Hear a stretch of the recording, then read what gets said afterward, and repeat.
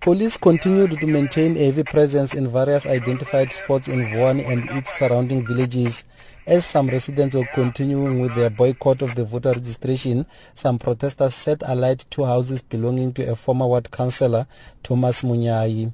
He is suspected of supporting the newly established municipality, which will see some parts of Vuwani and Malamulele merged to form a new municipality.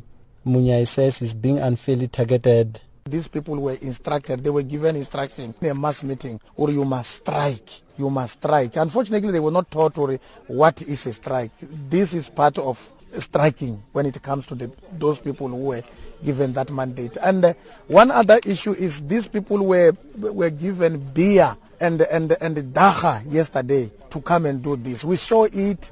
Even the station commissioner saw the car which was distributing it. Police spokesperson Tiva says they are investigating a case of malicious damage to property. Makubele says 4 suspects were arrested after they blockaded a road in a bid to prevent IEC officials from reaching voter registration centers in Masakona. He says the suspects will appear in court soon. What happened, the mob, they burned down the house of Mr. Munyai.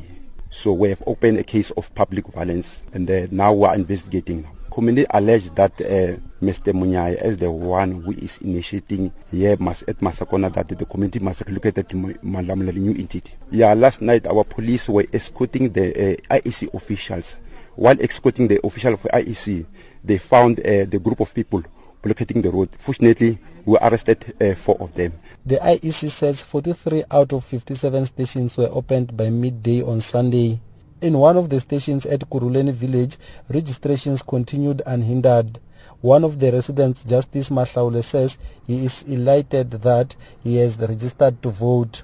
In fact, I've realized that I have to check if whether I'm properly registered, because my intention is to vote at the end of the day when the local government elections comes. So whether people are protesting or not is not part of voter registration. I should think people must not consider this protest as being part of voter registration. They have to register in order to be eligible to vote, because this process of protest is going to be ironed out by the courts.